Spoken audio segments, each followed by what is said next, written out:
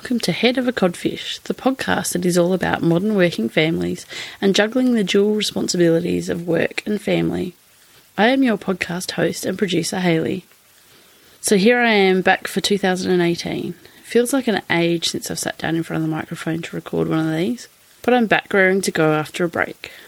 In the time since I recorded the last episode, I've been spending time with family and covering the 6 weeks of school and childcare holidays, job hunting, and giving myself a bit of a mental break by doing a lot of reading. I used to be a big reader, but since having children, I've really struggled with finishing a book. I have become the one at book club who hasn't read the book and just goes along for the wine and the non-book conversation. But it came to the point where my head needed to go somewhere else for a while and let some authors take the lead. For the sake of my mental health, I needed to take some time to be quiet and still and think less.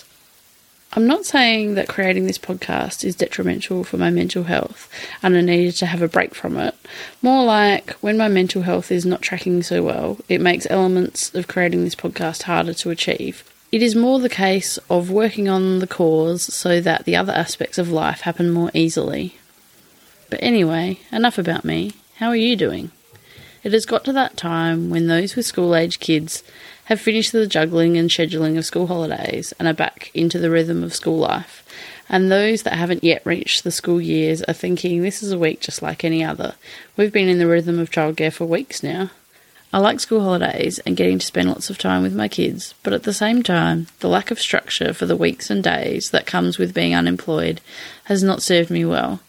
Hopefully my visit to unemployment is a short one, because my transition back into being the full-time dropper-offer and picker-upper and organiser and scheduler and cleaner has not entirely been a happy one. So on to my interview for this episode. Jo was great to interview. The conversation flowed really easily, and I feel like we covered some really interesting ground, from single parenting, being a parent of twins, and making that work with a professional level career in a large and diverse organisation. In fact, it flowed so well. You may have noticed that this is part 1 of 2. The first episode covers the conversation that was more personal to Jo, how she makes her situation work, and how she organises work and family. Part 2 is where we talk about flexibility and women in the workplace in a more general sense. She had some really great insights into the large organisation working world, a world that I haven't been a part of for a very long time, so I loved her perspective on it. So here is part 1 with my interview with Jo.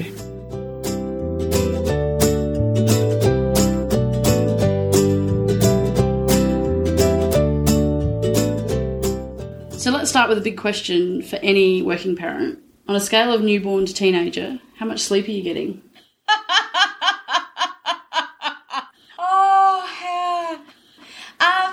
I would very rarely get my prerequisite 8 hours of sleep a night. Yep.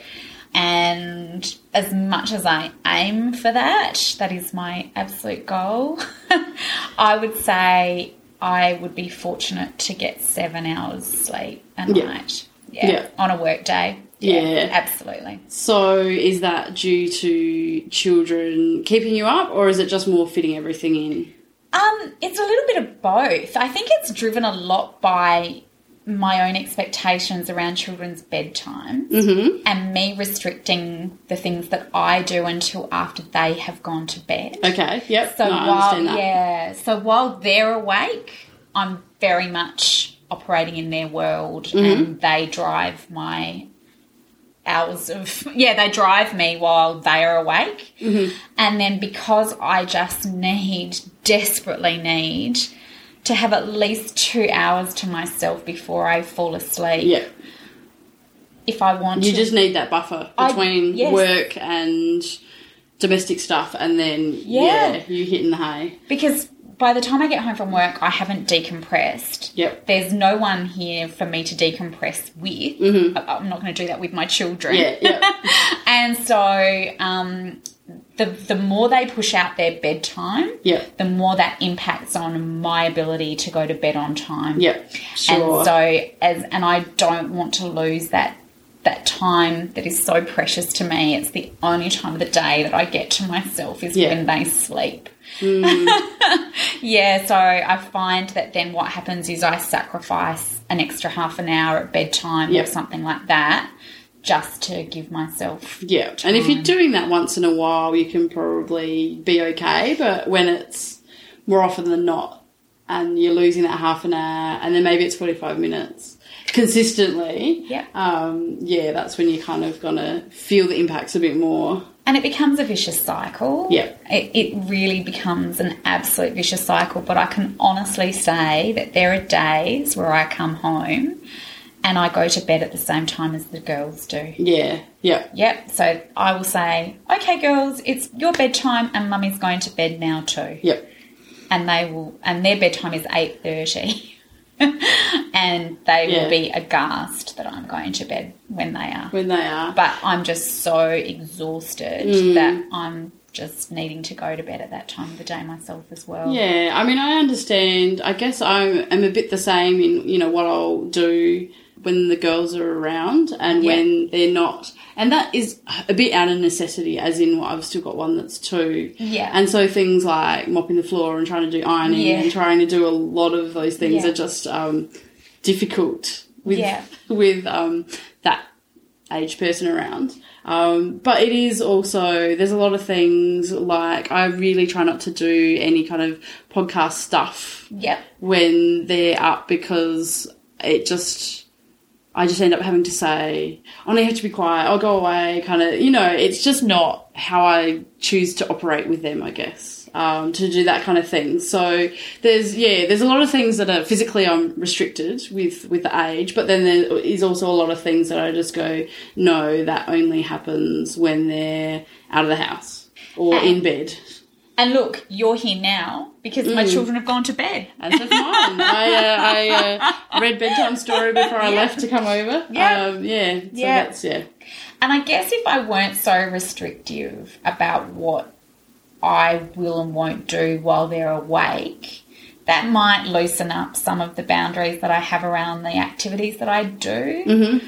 But it still wouldn't change my parental responsibilities to them. Sure, yeah. So, and especially on a weekday, you know, a weekday is get up, make their lunches, make them breakfast, make myself breakfast, eat, have a shower, make sure they've done all their tasks, get in the car and go. Yeah. And we have such a regimented routine and it's timed to the millisecond. Yep. And to the point where I now give my children pocket money. They get $1 a day for being ready for school on time by 8:50. Yeah. That's not bad. Yep. So because it's a big drama in our house at the moment with my middle one, so my 6-year-old. It's just hard work. It is getting her. I think the eldest one has just worked out over time that life is just easier if you just get it done. Yeah. And also, you know, if you get it done, then you might have time to do something else that you want to do. You might be able to watch a bit of TV because we don't have TV on at all before school. But if you're ready, you know, you may have a few minutes to watch some TV or something. And she's just kind of worked out that the whole hassle and fighting it and whatever is just not worth it, not worth the energy. But yes, the middle one hasn't come to that realisation yet. So that's an interesting plan. Well, I have to think about that one. Yeah, do, because we did charts, we did ticking, we did whiteboards, we did every possible thing that we could to institute a regular routine. Because my thing would be, one of my children, whenever she would wake up in the morning, it was as though she'd never been alive on planet Earth before. And it was like someone erased her mind every time she closed her eyes. Yeah, right. So just it's like forgot which step comes after brush your teeth or whatever. Yeah. Well, it was she forgot she even had to brush her teeth. Like, it was just to that point. So not a morning person then. No, definitely. And not an organisationally driven person either. Yep. Whereas I am. And so it was basically, right, these are the 5 tasks that you have to do before 8:15. And if you can achieve that, you will get $1. Mm-hmm. And you can be ready and say you're ready to go to school, but if your shoes aren't on and your hair's not brushed, you haven't achieved the morning's objective. See, what I like about that is that I have, as I said, my eldest who is quite good, and she'll get ready in 10 minutes and she'll be fine. But then she wants to do something in her room, she's fine, she can do that. But if she wants to watch something on TV, no, we can't really have the TV on because the other two aren't ready, and so maybe getting ready better for her didn't really pay off anyway. Yes. Because she couldn't necessarily do what she wanted to do. Yeah. Something that is kind of a incentive that's a bit more individual, is something to think about. No, I like it. So what we'll just go on to, can you tell me about the members of your family and how they're occupied with work and school and that kind of thing? So in our home, it's myself and my twin daughters who have just turned 10 years old. And because I'm a single mother, without the support of my parents, the girls' grandparents, we wouldn't function as a family in order for me to have a working life. Yeah. Okay, so what is your workload currently? You mean my paid workload? Yeah, exactly. Yes, exactly. Because I find that a very loaded question. Yeah. So, because I have a very heavy workload in terms of parental responsibility. Yes, exactly. Your paid workload. My paid workload is that I work 0.8, which is Monday to Thursday, 9 to 5. Okay, yep. With the Friday not at work. Yeah. Yep. And so the girls are obviously at school and you are able to drop them off before work, or are you using some OSH? So basically, the girls' school only allows children on the premises from 8:30 onwards. Yep. There's a teacher on yard duty. Yeah, our school's the same. So we arrive at the gate and we sit there, and as soon as it's 8:30, as soon as the car radio clock says 8:30, they get out of the car and I hightail it into work. Yeah, okay. And so after school, what are they doing then on the Monday to Thursday? Yeah, so from Monday to Thursday, I'm very fortunate because my parents, either my father or my mother, will pick the girls up from school and take them back to their house. Yep. But the girls also have a set of after-school activities. Okay, yep. Yeah, so they do tennis on Tuesday nights, they have swimming on Wednesday nights, and they have piano on Thursday nights. Now, are these the good kind of activities where they just go straight there after school and then someone picks them up later? No. Okay. No, they are not. Because those ones are gold. Yeah, no. None of them are unsupervised, and all of them require an adult to be present during the activity. Okay. So not just even for drop-off? Wow. Not even just for drop-off. They want parental supervision throughout the entire activity. So one of my parents sits with my girls throughout any one of those lessons. Yeah, sure. And then I come by and pick the girls up directly after I finish work. Yeah. Yeah, from my mum and dad's house. So my mum and dad will then, after that activity's finished, they'll go back to my mum and dad's house. Yep. But thankfully, my dad has now started after piano lessons on Thursdays. He'll bring them back to our house. But the problem with that has been that I'm on autopilot. Yeah. So I'll show up at mum and dad's anyway. And my mum will, as you do. Yeah. Because he's only just recently started doing this. Yeah. In fact, I think it was this term he started. And so I would just go to mum and dad's. Because that's what you do every day. Yeah. And my mum would be, what are you doing here? I was like, where are the girls? They're at your house. Oh my God, why am I here? I could have just gone straight home. And saved the time. Yeah, and bought dinner on the way or done another errand on the way home. Yeah. But I just have it in my head that's where you go. That's where I go. So how do you find the kind of relationship that's built between your girls and their grandparents through that kind of arrangement? Well, it's funny you should ask that because I've suggested that we put the girls into OSH to reduce the burden on my parents because they've now been doing this for the last 5 years. Yep. So every school year for the last 5 years. And my parents are not getting any younger. Yeah, yeah. But neither my children nor my parents will hear of going to OSH. Yeah, okay. So my parents would view that as just a failing on their part, that they weren't involved in the girls' lives, and also that the girls wouldn't be happy at OSH, and my parents couldn't live with that. Yeah. So that's a guilt that they bear. I don't bear that guilt.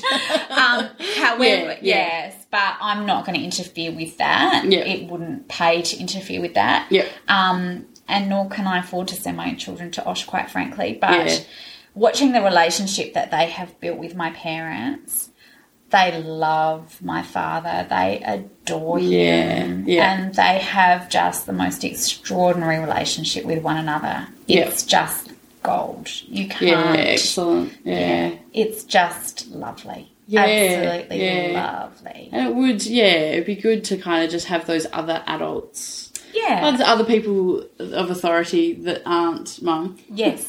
around to kind of, to test that negotiation with when you think you should have more independence than you do or something. I mean, if it's just you and them navigating that all the time, I'm sure, it's helpful to have some other people of authority to kind of help with that negotiation transition into, further independence or different rules about what we do or how we conduct ourselves. Well, I just feel as though I'm always the bad cop. So because I'm the authoritarian mother and I have to be on at them all the time. Yeah, you can. I'm not the fun parent. Yeah. I'm just not. Yeah. I can't assume that role too much with them. But my father can be the good cop. Yeah. So he can sneak them a chocolate and he can sneak them and they think it's so naughty that they've had a packet of chips with Grandad after swimming. Or he bought them an ice block and don't tell Mum. We all know Mum wouldn't like you to do that. I love that he does that. Yeah. But I play along as well. Yeah, like, sure. oh my goodness, we're just about to have dinner and you're eating bags of chips but it's lovely because in me doing that, it builds that bond even further. Yeah. Like they don't see that that's what I'm doing. Yeah, and it allows them to have a bit more kind of playfulness without, while you're saying you don't have the bad, or you don't have the good cop there, so you kind of have to be the bad cop. So for them to kind of have that somewhere is, it's really lovely. Beneficial to them. Yeah. Sure, good. So what would you say is your parenting superpower? My parenting superpower. I think my parenting superpower is knowing my children's characters inside and out. Yep. I think that's a good one. That's definitely my parenting superpower. Yep. Yeah. So do you think that's just the way you operate or out of necessity or no, just how you relate?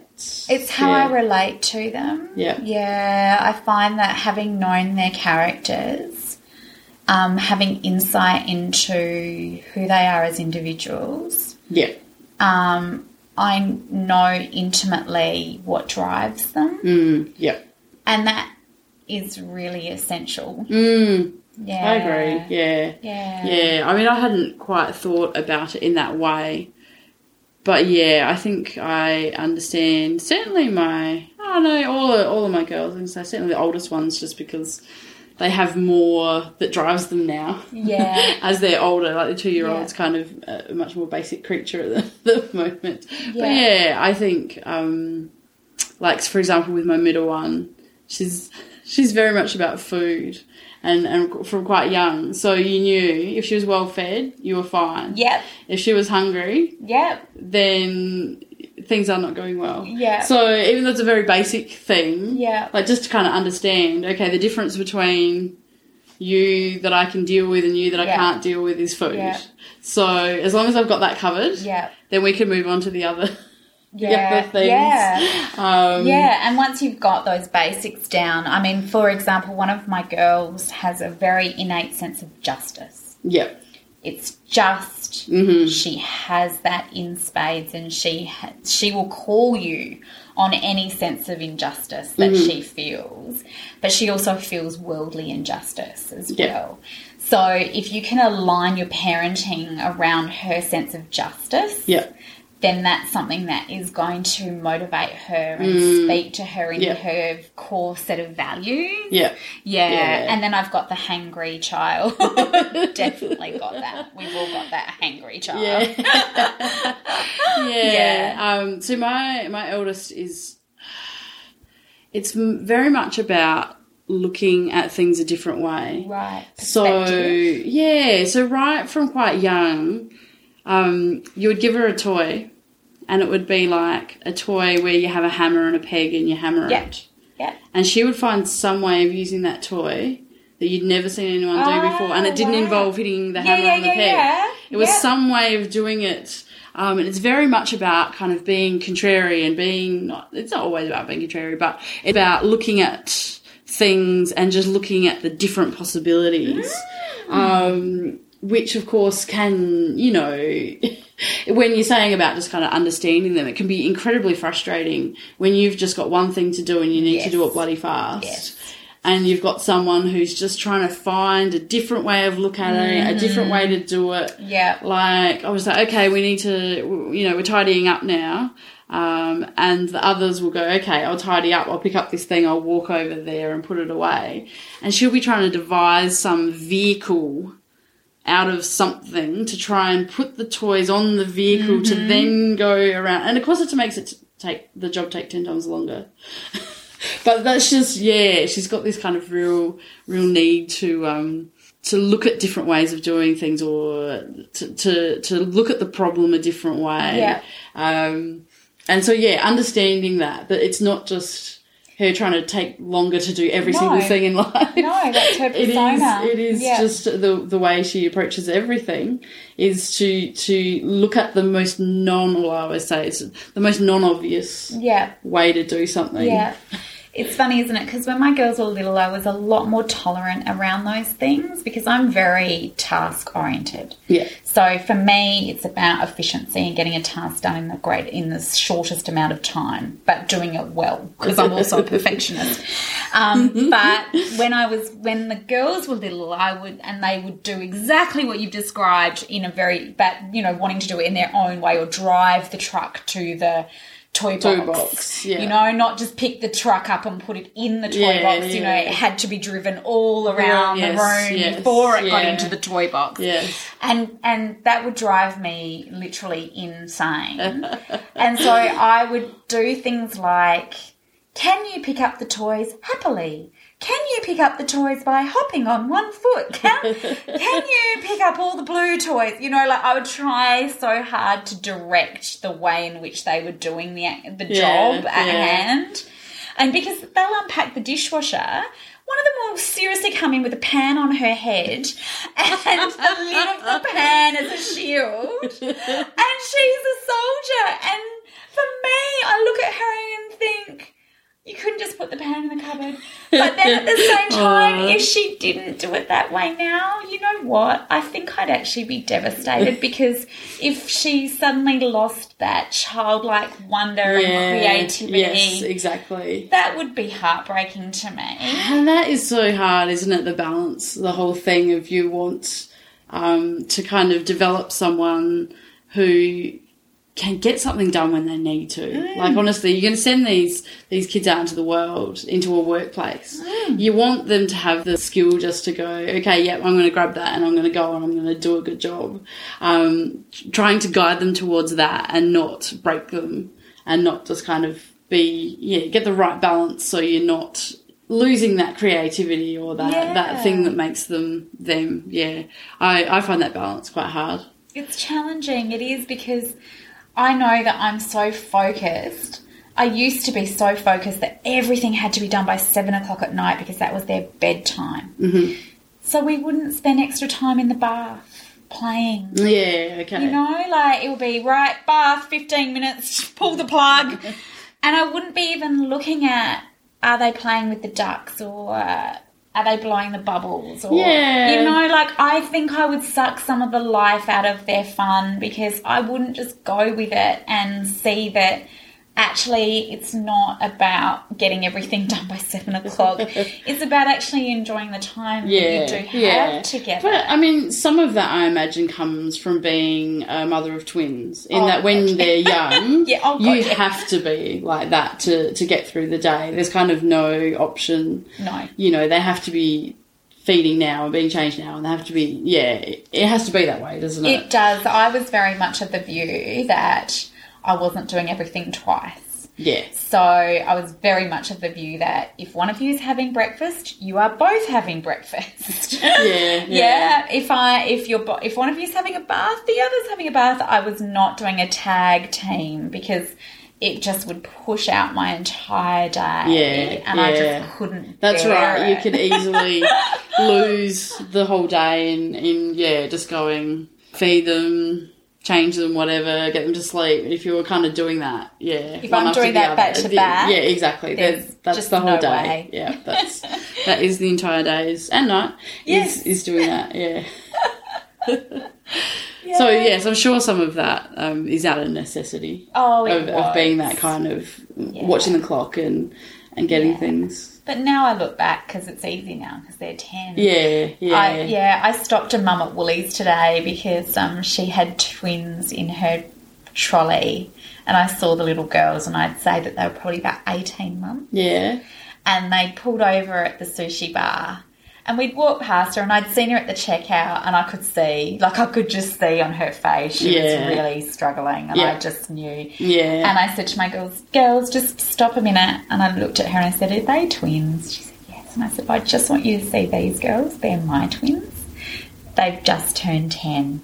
And I just want you to know you'll get through this. Yeah. You'll get through it. Yeah. And she looked at me. She just had this face of, promise me I will get through this. And I said, I promise you it will be fine. It will be fine. Yeah. One day they'll grow up. But I'm a twin mum too. I know exactly what you're going through. Yeah. And yes, I can imagine 18 months is just, they're starting to get more mobile, and when I'm sure there's some stages when you've got two, like separation anxiety, I imagine maybe less when there's two of them. Getting mobile and running around is potentially worse. Some things might be smoother as they've got each other. Some things may be harder, and I'm imagining getting mobile might be. When my girls were mobile, I'll never forget, I was in a mother's group when we were living in the United States, and I was in two groups. One was for twin mums and one was for mums who only had one child. I don't mean only had, who had a child. Yeah. And I was out with the group who had one, and I had my girls both on what she called leashes. Yeah. And one of the mums just absolutely rode me about it and said, your children are not dogs, and why are they on a leash? And I just looked at her and said, because I don't want to have to pick which one I'll chase after. Yeah. When they're running for a road. In opposite directions. Yeah. When one goes that way and the other goes that way, how do I decide which one I'm going to let just go? Yeah. I can't do that. And I just said I love my children, and so I'm keeping them close to me, and that's what this is for. Yes, that's right. I mean, I know how much just one can run. Yeah, they bolt. And you've got an older one or a younger one or something that you're strapping into the car or something, and they're gone. So if you've got two doing that, it's Hello.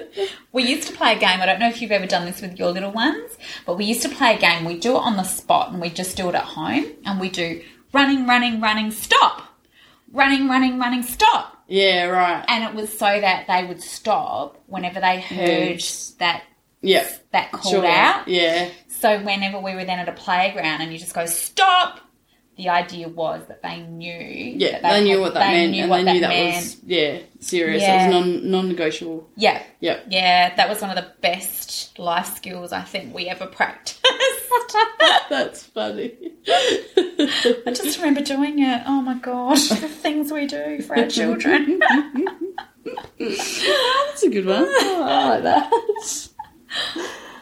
So with how you organise yourself at the moment with work and the kids, what do you think works well? Grandparents? What works well is having children who understand that why mummy has to get certain things done. Yeah, sure. We had a really interesting conversation the other day because we were running late, and one of my girls said, well, what difference does it make if we're running late? I've had that one before. Yeah. And I said, well, would you have gotten ready differently today if I'd said that I have a workshop this morning? And she said, well, maybe. And I said, well, how about I have a workshop every day. At 9 a.m. At 9 a.m. And we need to be ready for that every day. Do you really need to know what I have on in my work day for you to help me get ready to go to work every day? I have to be there every day at 9 o'clock, my love. The end. But it was interesting that in her mind, the activity that I was doing at work that day apparently would have changed how she would have gotten ready in the morning. But in terms of what works... Just needs the pressure of the deadline. Or the importance of it. Like, for some reason, I think sometimes going to work doesn't penetrate in a child's mind. It doesn't mean anything. Yep. That doesn't... But whereas a workshop or a meeting or a presentation, that's a thing. That's tangible. And that just changes her relationship to what's required of her. Yeah. But I think for what works... definitely for me, I wouldn't be here now if it had not been for my mum and dad. Yeah. I wouldn't be able to go to work every day if it weren't for their support. There's just no way on earth I could do that. Yeah, sure. Knowing that they're going to be there at the end of the day for my kids. Yep. That gets me through that relieves a whole range of pressure on my head to get me through the day. Yeah, and I guess with that arrangement with grandparents, there's probably avoids a bit of management. As in, if they're at, say, OSH and they're with lots of other kids and carers that you know a little bit or maybe not at all, and then something happens or they're not happy or there's some kid that's obviously upsetting them, there's a lot of management in there that you're going to have to pick up, whereas you just kind of avoid that. With the grandparents, you're not having to hunt down a particular person to work out what the deal is with this kid or this activity or what happened with why this hat's missing or, all this kind of stuff. It's just, The other thing that works for me is having a manager whose mother was a single mum. Okay, yep. And so when I said to her this year I needed a day off for sports day, and she just said, well, your children deserve to have at least one of their parents there. Yeah, yep. And she just granted me that leave without question. She knows, she just knows our family situation and she's very understanding about that. And so that is really helpful that I know that if I really have to in times of need, I don't like to push the mummy button. I really don't. I try to use that button as little as I possibly can. For example, I was just asked to go away on a conference. The lengths it took me to go to that conference were extraordinary. But I was not going to be the woman who couldn't go on a conference because she's a single mother. And so it was really interesting though, and you'll love this, I then asked as part of my travel allowance to have $50 per diem of childcare. And my director was travelling with me and we had a conversation while we were away where he said to me, I got this really unusual request come through for travel. And I said, oh, what was that? And he said, well, you've asked for childcare while you're away with us. And I said, well, actually my children are only 9 and I don't think I'm legally allowed to leave them by themselves yet. And he just looked at me and he went, oh, yeah, when you put it like that, I guess, I suppose someone does have to do it, but it never really occurred to me. Yeah.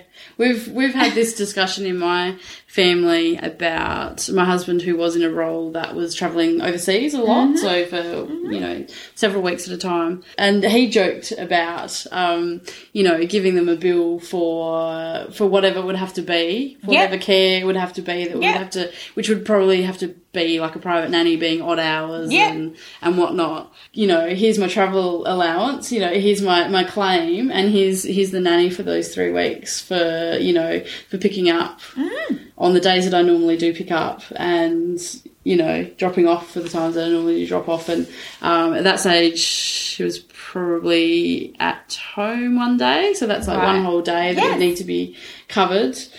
And he didn't do it, but it's an exact same conversation that we've had about, what it actually means to go on work travel as an ongoing thing, and what the cost actually is to a family. So as it was, when he went away, I had to work a lot less hours. Yeah. So that was a cost in itself. Yes. Getting paid less. Because I just physically couldn't be in the office any earlier, and I couldn't leave any later because I, had to pick up and drop off and stuff. Yeah. That I had to cover 3 different pick up and drop off locations, single, really? Like with as only one person on one car, and whereas normally we divide. Yeah, divide and conquer. Divide and conquer, exactly. So yeah, we've kind of had that exact conversation about the cost of travel and what it really means, what it in reality means for a family. Yeah, it's not cost free. No, it's just not. So yeah, I made my point on that one. And fortunately it was supported. But then the person who was caring for my children was my father. And it's not like he can produce an invoice. Yes, yeah. So, and he's not like a registered No. provider or anything, yeah. But by the same token, why should he have done that for free? For free, yeah, exactly. Why should he?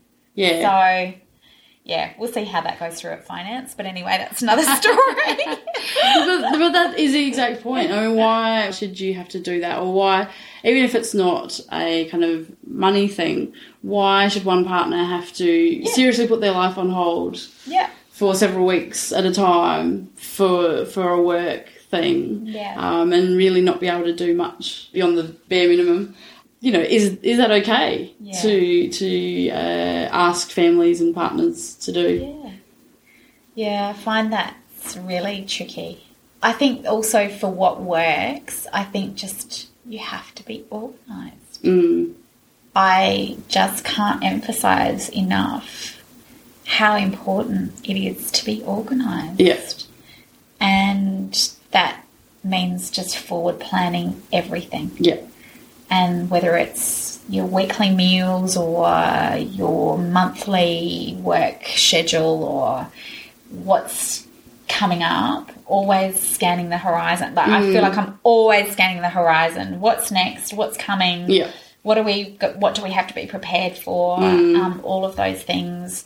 Just it feels like that's a constant refrain for me. Yeah, definitely. Sure. Yeah. Keep everything going as smoothly as possible. Yeah. Just a lot of organisation. Yeah. Sure. So what about things that might not work so well?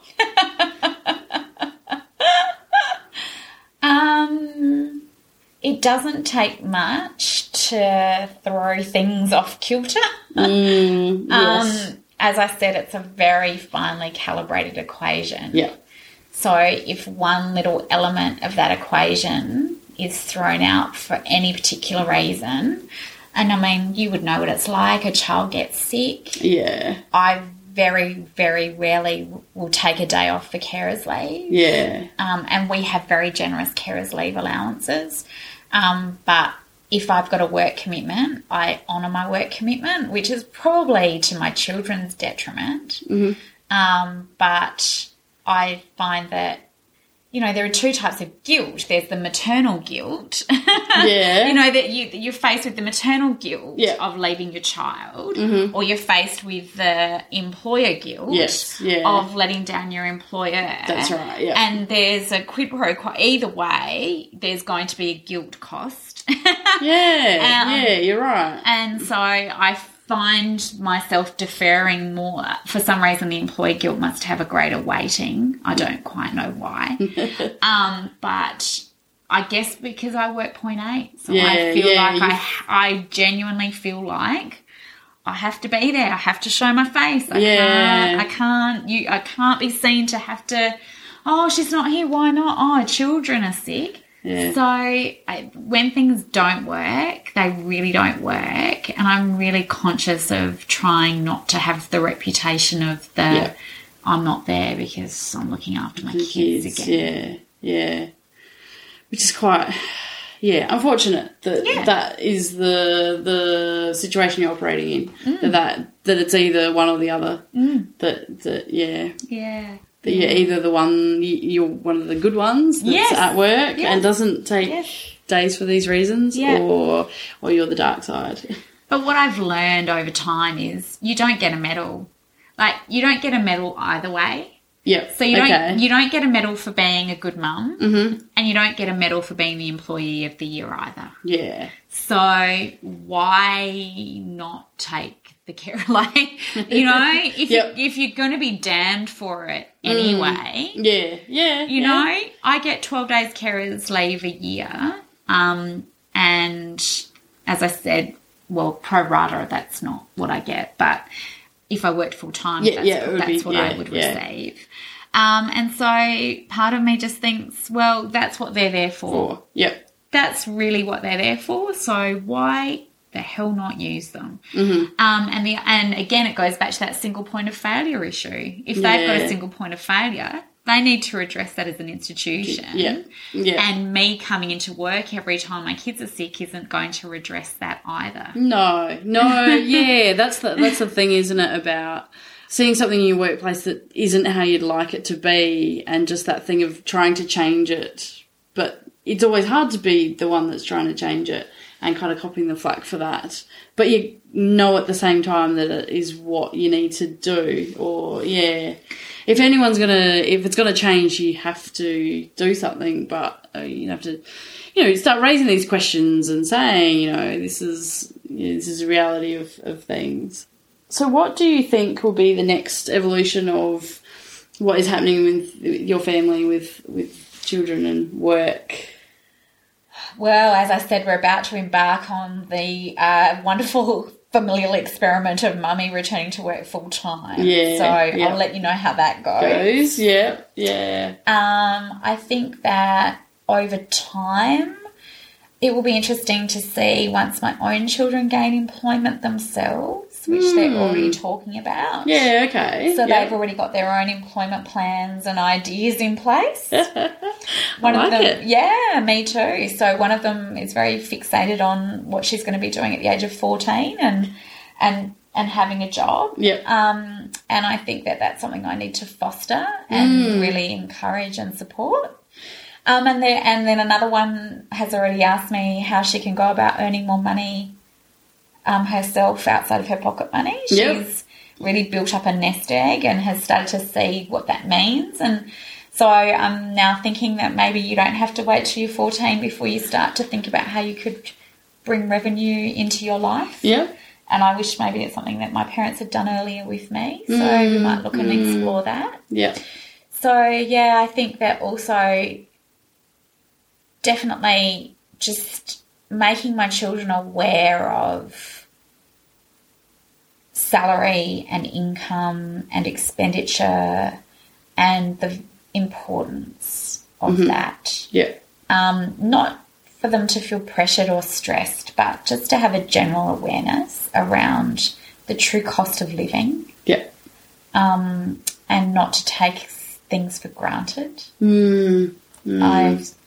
I feel that my children suffer from a sense of entitlement and a lack of gratitude. And you're certainly not the only one that's saying that. It's not unique, that one. But yeah, it is.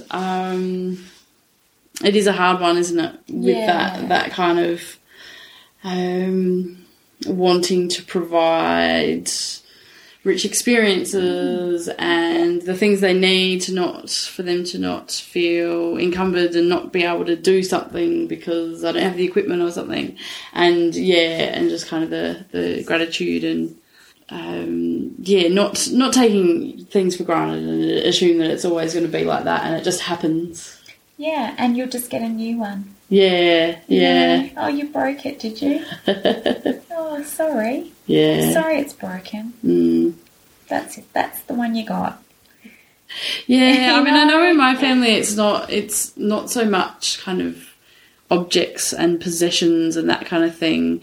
It's more like, for example, one day, I can't remember what it was like, when the kids have a birthday and sometimes they'll take some food to school, something for the class. I don't know, I said something about, I don't have time to do this, and my eldest was just like, well, you'll just do it after we go to bed, and it'll just, like, wow, just that kind of, well, it'll just happen. Yeah. Like, you'll just make it happen. Because that's how it works. The fairies will come. Yes. And so it's, more in that kind of department. It's just about how things happen and what people have to contribute to make these things happen. And how you can't just, take that for granted because someone's, not getting enough sleep for that to happen, or someone's not getting something of their own deal done for that to happen, to kind of understand that. Yeah. Maybe it's easier with money, maybe it's more tangible, it's easier to explain that. Well, it's funny because going back to what I was saying about the pocket money and what they have to do in order to achieve it, one of the reasons I don't give them money for doing jobs around the house is that, as I say to them, nobody pays me. Yeah, nobody pays me to clean the house. That's something that we need to do, and we all contribute to keeping the house clean and tidy and neat. So no, when you empty the dishwasher, you don't get paid for that. Yep. And we all do that, and we all do it together because that's something we all eat together.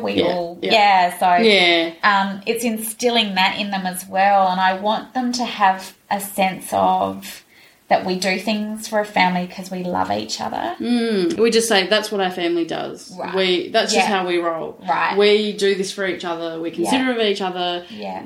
We like our house to be tidy, so we all contribute to it being tidy. Yeah. That's just what our family does. I like that. That's what our family does. And that can also go to kind of further away things like, oh, my friend can do this and I want to do this, and other kids can do that. Right. And it's just like, well, that's fine, but our family does this. And it's very inclusive. It's like, you're part of this. You've got a role and you've got responsibilities, and it's not kind of going, they're right, we're wrong, or we're right, they're wrong. Yeah, exactly. Yeah, it's not a right or wrong thing. It's just that's what our family does. This is what our family does.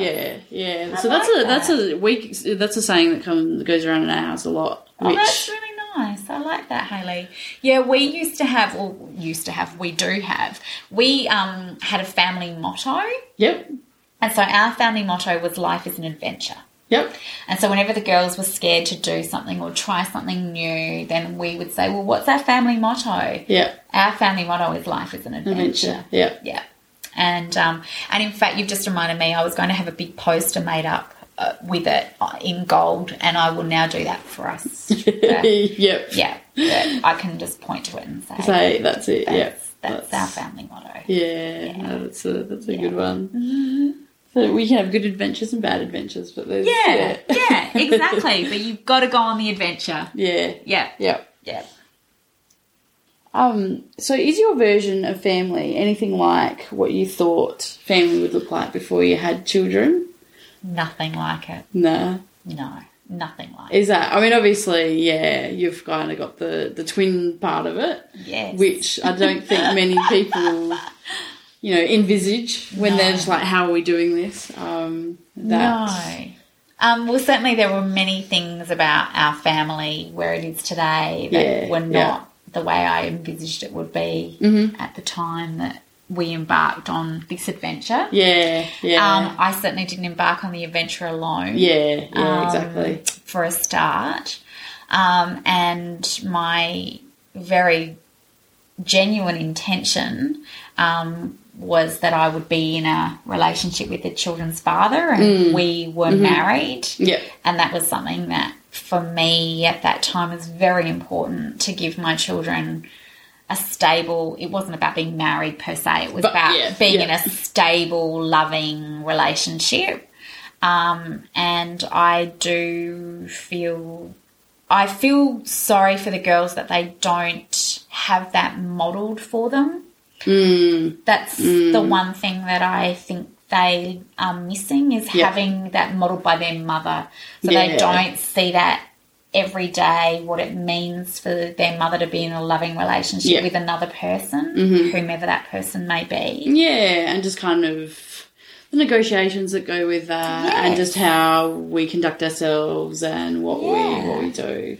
So I imagine they get some aspect of that from the grandparents. Yes, they see that do. There, so they kind of Oh, they do. And don't get me wrong, they're surrounded by many couples who demonstrate loving relationships to them every day, and that's lovely. Yeah. But it's different to like in your house, and Well, it's also, I would like them to see what it means for their mother to be loved, and what it means as a woman to have someone treat you with respect. Yes. And value you and your worth, and to see that enacted ritualistically in your home is very different from it being outside where it's removed. And to give a bit of a benchmark of what I feel is acceptable for me in future relationships. Absolutely. Yeah. Absolutely. And I do think that without having that modelled for them, that they will potentially, not necessarily, it's not a given, but potentially they might struggle with that themselves then. Struggle with negotiating what's the level that I expect to, for my partner to operate at, or, Absolutely. Or to where to draw the line, that's okay, that's not okay, Yep. So I do think that that's something that I had not envisaged at all. I certainly hadn't envisaged having twins. What that all brings. That was an incredible shock. So I discovered that I was having twins when I was 6 weeks pregnant. Yeah. Because I started to bleed, and I knew I was pregnant. I'd done a test, and we went to the emergency room at the hospital, and the doctor said, "Oh, don't be ridiculous. What makes you think you're pregnant?" And I said, "Well, I'm bleeding and I'm 36 years old and I don't usually come to emergency when I've got my period." Yes. Dude, this is like, there's something very wrong here. Yeah. And so he bemusedly, just condescendingly said, "Okay, let's do a blood test and you can go and have an ultrasound." And it was during the ultrasound that the technician said, "Wait a minute, yeah, seeing double here." She did. Like, she looked at us and she just said, "Oh, wait a minute. Oh, there are 2 heartbeats." And we just we're like, "Does that mean there are 2 babies or there are 2 hearts? Like, what are you telling us?" Like, it's either one abnormal baby or we're having 2, like, like, what are you saying? And she wasn't allowed to tell us anything, and she shouldn't technically have said that. Yeah, but it was just a bit of a shock, and she was giving a bit of running commentary on what she was discovering. And I just love the way she was shocked. I'm like, great, you're shocked. What do you think we are, love? Like, where does this leave us? So my husband fainted. Like, he just went down. That was it. He was gone. And then it was great because I just felt completely vindicated. And when I saw the doctor, I was like, well, you told me I wasn't pregnant. Well, I showed you. Not just one, but 2 babies in there, my friend. You were wrong twice. Yes. On both counts. So, and I think that it was a mixed blessing because we knew then from 6 weeks that we were having twins. Yeah. So we had a long time to prepare and not enough time to prepare all at the same time.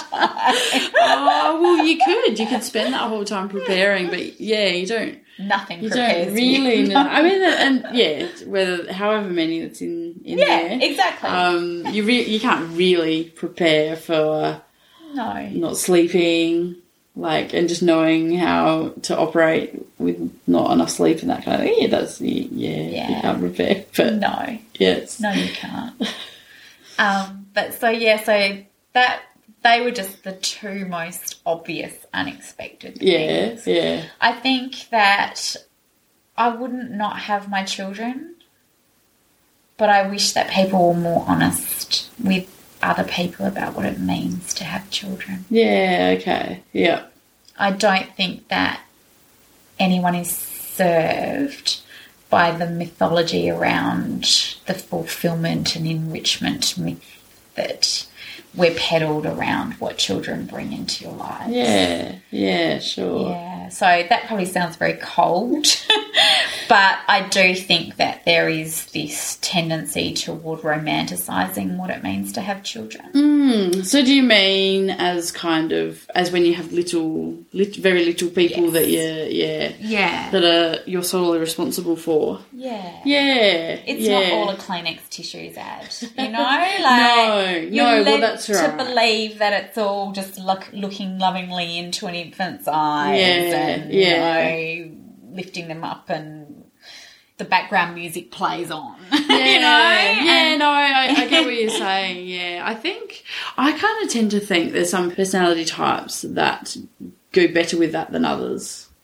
I guess within my family and my mum's family, there's a lot of very strong kind of mothering going on and a lot of helping out and a lot of some of my mum's the eldest in her family, so when her sisters had children, we were kind of old enough to, cousins are younger, and I remember whenever one of her sisters had a baby, the other sisters would just go and spend time there, send the mother to bed, do work. Oh, wow. Just go and do stuff for the day. Oh, my God. And so I kind of used to see a lot of that stuff. Right. And kind of see a bit more of the reality. And I guess I think my personality is a bit more that I can go okay with not knowing what I'm doing. Yeah.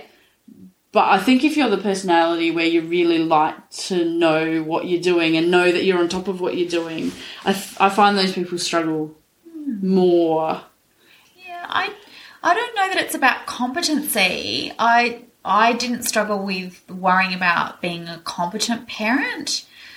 I find it interesting that, I think it's lovely that what you've described of having the sisters come and just help and put the mother to bed. Hello. Where were they when I was having twins? My God. Yeah. I mean, my situation was very unique in that I had my children away from my family. Yes, So I was living overseas and had so those networks weren't there. No immediate family around at all on either side to give support. But it's not about that. It's not about that. It's about the fact that my sister had been a mum. I loved my nephew. I spent time with my nephew. But you'd think it was all just playing Lego and, not the blending the food and the changing the nappies and I used to call it the car alarm that wouldn't turn off, that cry that you wouldn't, just that constant demand on your attention and your energy and your life. And I just think that there's a tendency toward not being honest with anyone around that. It's almost like people frown upon you if you're candid about, you know, cracked nipples or there is whatever element it might be. There is that element of kind of making a joke of it and it being funny and just kind of joking about, not getting enough sleep and just all this kind of stuff. It's not done in a meaningful or useful way. No. Like, you know, you see movies that have this stereotype of the mother and she's covered in spew and she's all this kind of stuff. But you don't really view that as, I don't know. Yeah, it's not given in any kind of helpful, meaningful way. It's a joke and it's kind of given in a way where you just go, oh, well, that won't happen to me. Like, that's not relevant to me. It's not always portrayed as the nappy adverts. No. But it's not, when it's not helpful either. Yeah, and I guess getting that, I just think that dispelling some of the myths around it are important. Because I think it's about expectations. So I don't think it's about that person who needs to have everything right. Yeah. I think it's about the expectation of what is right or wrong and that there isn't one. Yeah. You know, a little bit like what you said about happens in our family. That's what happens in your parenting experience. It's not a rule. It's not hard and fast. It's not fixed. Yeah. It's and just go with that. And all the comparisons. What's your child doing? Are you doing this? Are you doing that?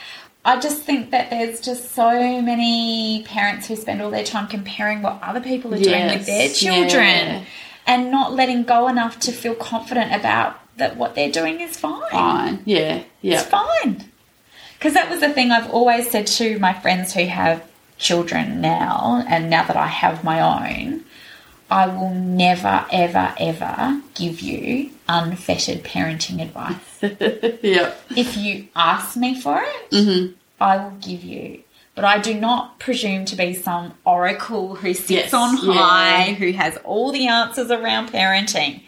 Happy to talk about it till the cows come home if you want to. But I'm never going to say, have you tried doing that? I think they're teething, you need to do. Like, how many times have you had that unsolicited advice? Exactly. It's rare to find someone who's not doing that. I try and do that as well, but I'm not sure if I always succeed. But I do, like you say, I do try to not just kind of come across and go, you could do this, you could do this, and this works, and blah, blah, blah. Because you just get so many. I remember with my youngest just going to the supermarket, and she would have been like about a month old, and she was, we're in the supermarket, she's cranky or something, I don't know, and this old woman's like, she's teething. She's a month old. She's not teething. Thanks for that.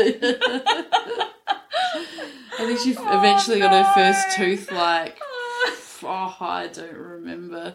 But like 10 months later. Exactly. It was more on that kind of time frame. I'm like, no, she's not teething. I love that. I don't know, teething and wind. I find there's a certain generation that teething and wind are pretty standard. High. That's what's wrong with your baby. Yes. Yep. Yeah. Thanks. They love that. I find there's a certain generation that's just a bit weird about wind. Right, yeah. My mum always said, you need to get some gripe water. Tell me someone who's heard of gripe water and who lives in the 20th century. I don't. I've seen it for sale. You can buy gripe water. I don't know. The name always put me off.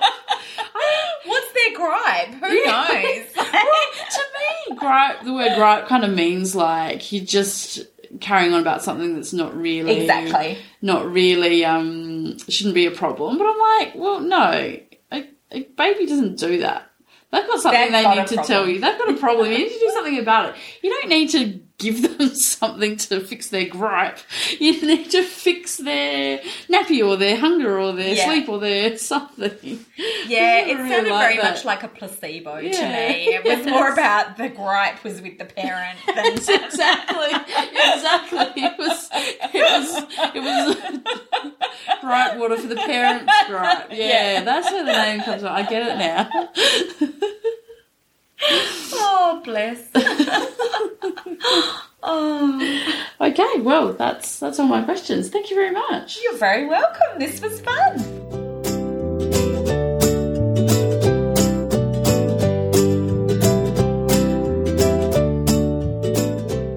As I said before, the second part of the interview is more about workplaces and workplace culture in general. Here is a preview of the kind of things we talk about. And I work in an institution which is incredibly hierarchical and has single point of failure built into its structure. Okay. And I see that everywhere. And I think if there were greater ability to share responsibility across the institution more broadly, then that would make it more robust. And I think it would reduce the amount of pressure placed on individuals. The assumption is always that if you're looking for some flexible arrangement, you're trying to do less.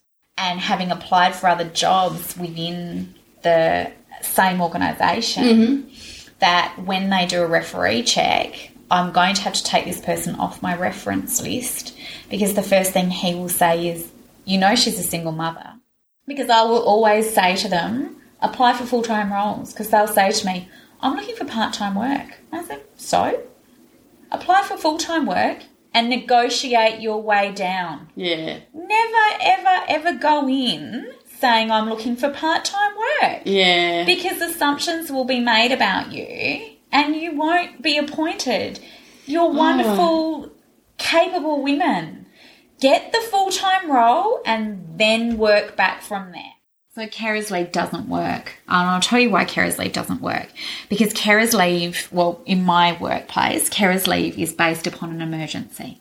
So in my mind, carer's leave is about caring for someone, and that doesn't necessarily mean that they are ailing or sick. And so I think that there needs to be a provision within carer's leave that is actually for care of children, as in the general sense of care of children, where you're taking on responsibility for the care of your children. Yeah. So, for example, I work part-time for the care of children. Yeah. It's not because they're sick. It's because I have a parental responsibility. Yeah. Yeah. Yes, there's a difference. There is a difference. If you want to find out as soon as part 2 or any other episode appears, the best thing to do is subscribe to Head of a Codfish in a podcast listening app such as Apple Podcasts, Pocket Casts, Stitcher, Overcast or Podcast Addict. If you want to keep up with what is going on with the podcast, you can like the Facebook page, which you can find at www.headofacodfish.com/Facebook. Or if you want to go a step further, you can join the closed Facebook group called Codfish Squad. Here you can chat with other working parents who are there to help and support you as you navigate your way through this work and family stage of life. You can get to the group by going to www.headofacodfish.com/Codfish Squad. Thanks for listening. You'll hear again from me soon. I promise.